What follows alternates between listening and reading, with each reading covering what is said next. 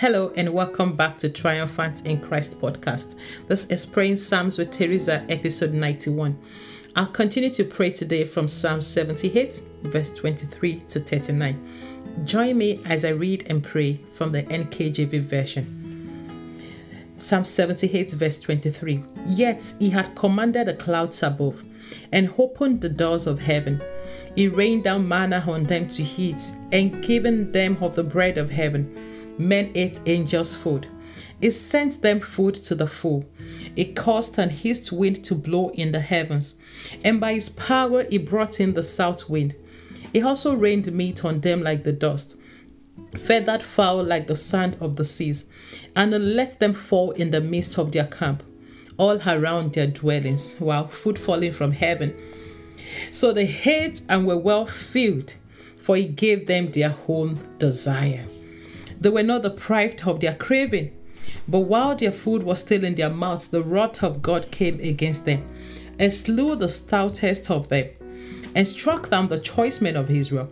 In spite of this, they still sinned, and did not believe in his wondrous works. Therefore their days he consumed in futility, and their years in fear. When he slew them, then they sought him, and they returned and sought earnestly for God. Then they remembered that God was their rock, and the Most High God their Redeemer. Nevertheless, they flattered him with their mouth, and they lied to him with their tongue. For their heart was not steadfast with him, nor were they faithful in his covenant. But he, being full of compassion, forgave their iniquity, and did not destroy them. Yes, many a time he turned his anger away, and did not stir up all his wrath. For he remembered that the web of flesh, a breath that passes away and does not come again. Wow.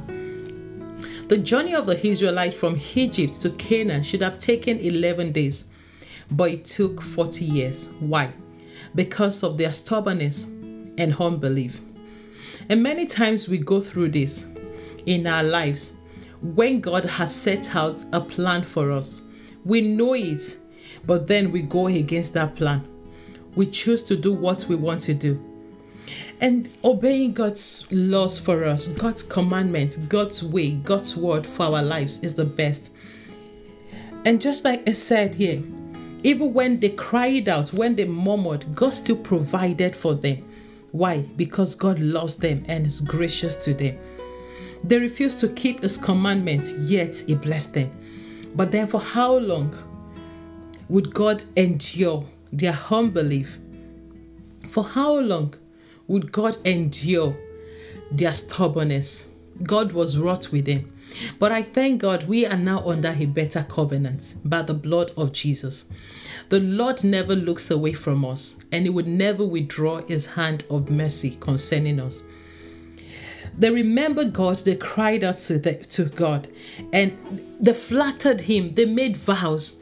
And we do that in our journey. We say, Father, if you would do this, I promise to do this. How many promises have you made to God and you did not fulfill? How many promises? This is the time to turn around from such things, because the Lord is not pleased with it. When we promise God, let's keep to our word. Let's be men and women of our words. Even amongst our friends, we want to keep to our word.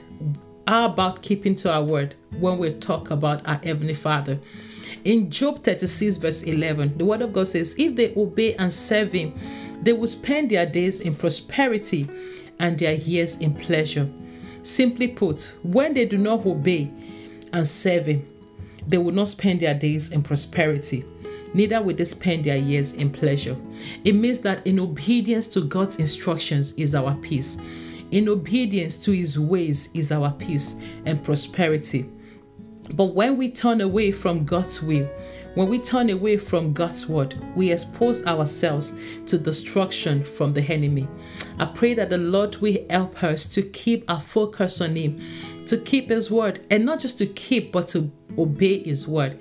If there's any prayer that I pray more than ever in this time, is Lord, the grace for prompt obedience as you lead me. Because when we go out of God's will, it costs a great deal. I pray for you and myself today that we'll be people that are quick to obey divine instruction so that we can enjoy the peace of God. Because when God says don't go in that direction, you don't know the danger that is there, and we do not want to go in that danger. But like verse 38 says, God is full of compassion. He forgave their iniquity. And I pray today that he will forgive our sins as well, because there is provision in the blood of Jesus for that. It did not destroy them. I'm confident that God wouldn't destroy us. God would not. So you can be at peace. Many times it turned his anger away.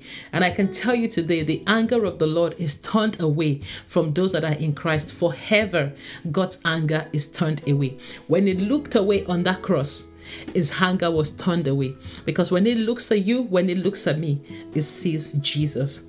He said, for he remembered that they were but flesh. What does God remember when he looks at us? He remembers the covenant, the blood of Jesus. And just like Hebrews chapter 6 says, by two immutable things in which it is impossible for God to lie, we can be confident that we'll have what God has spoken. By two immutable things in which it is impossible for God to lie, we might have a strong consolation. Those of us who have fled for refuge in Christ, you and I, when we've made Christ our Lord, we have fled for refuge. It is an eternal refuge. And with Christ Jesus, with the blood of Jesus, God will never, ever be cross with us again. But does that mean we should continue in unbelief? No. I'm calling your attention today. If you are in unbelief, the Lord is not pleased with it. Repent. Trust him.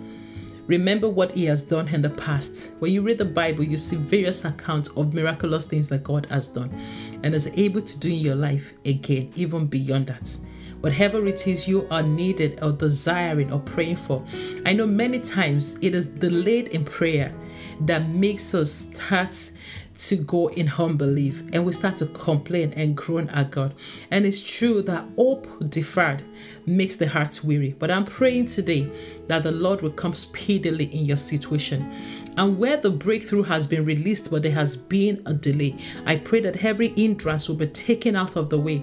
Every prince of Persia or whatever territory that has been hindering answers to your prayers and my prayers, I pray today that they will be taken away in the name of Jesus. We pray today that the Father will release help from above, help just as they released for Daniel. Daniel was praying. He prayed for 21 days, and the angel came and said, you know what, Daniel, since the first day you prayed, God has sent me. But the prince of Persia, the forces in Persia stopped me from delivering, but Michael came to help me. I pray today, wherever our angels are stuck, that God will send reinforcement and bring about delivery of breakthroughs in the name of Jesus. Father, I thank you for your word. I thank you that there is an account in the Bible for us to read and learn from so that we can live our lives according to your word, according to your will. I thank you, Father, because you love us, and that is why you have made this provision for us, that we may be well guided by your word. I pray today, Lord, for everyone listening to Praying Psalms, and for myself, that you will give us the grace for prompt obedience to obey your instructions, Lord, in the name of Jesus. If there is anyone with an unbelieving heart, I pray, Father, today, healing over the hearts. Let the yoke of unbelief be broken in Jesus' name. We receive grace for obedience, and we receive strength to believe in the name of Jesus. Because Sarah needed strength for that conception. She needed strength to believe, and you did it, Father. I pray that you will give us strength to believe you for the fulfillment of what you have said you will do, in Jesus' name. I pray for anyone weary from long-term situations, that they have not yet received answers and they are weary because it seemed to have been delayed. I pray to the healing over their hearts, healing over their minds in the name of Jesus.